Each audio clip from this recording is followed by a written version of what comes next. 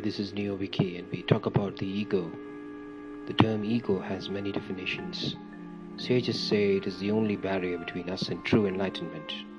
Whether we define it as self-esteem, self-importance, or our arrogant, stubborn nature, ego isn't something to be discarded, as it has tremendous functionality in this world. The term ego comes from the Latin word I, which Sigmund Freud chose to describe as S in German languages, later translated to the English word ego. People associate conceit, that is, narcissism, arrogance, big-headedness, or simply being a smug, with being egoistic. People who have an aura of superiority, pomposity, or pride can also be termed egocentric. In psychology, ego is defined as a neutral concept, which is one of the many aspects of ourselves. The ego is then simply one's individuality, the thoughts, behaviors, and experiences that make a person unique. It is the part that perceives reality, making sense of all the information around us. Freud divided the human psyche in three parts: the id, the ego, and the superego.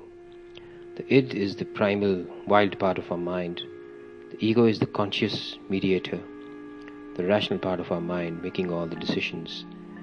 And the superego is the conscience.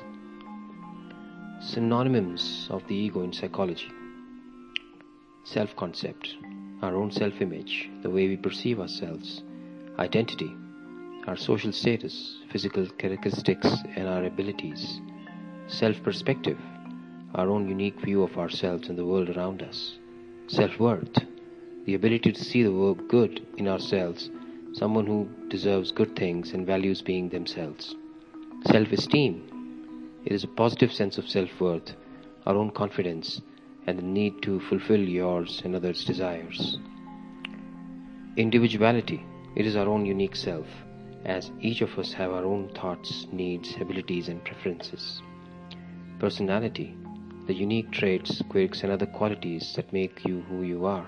Example, cheerful, quiet, or bossy. Egoism, egotism, and egocentrism. Egoism is the belief that our moral behavior is based on taking care of our own interests. Taking care of ourselves is actually a rational, desirable activity. If we take care of others while neglecting ourselves, we become worn out or suffer burnout.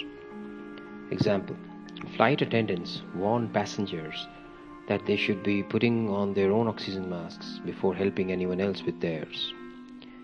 Egotism means having a really big ego. Egotists are always talking about themselves.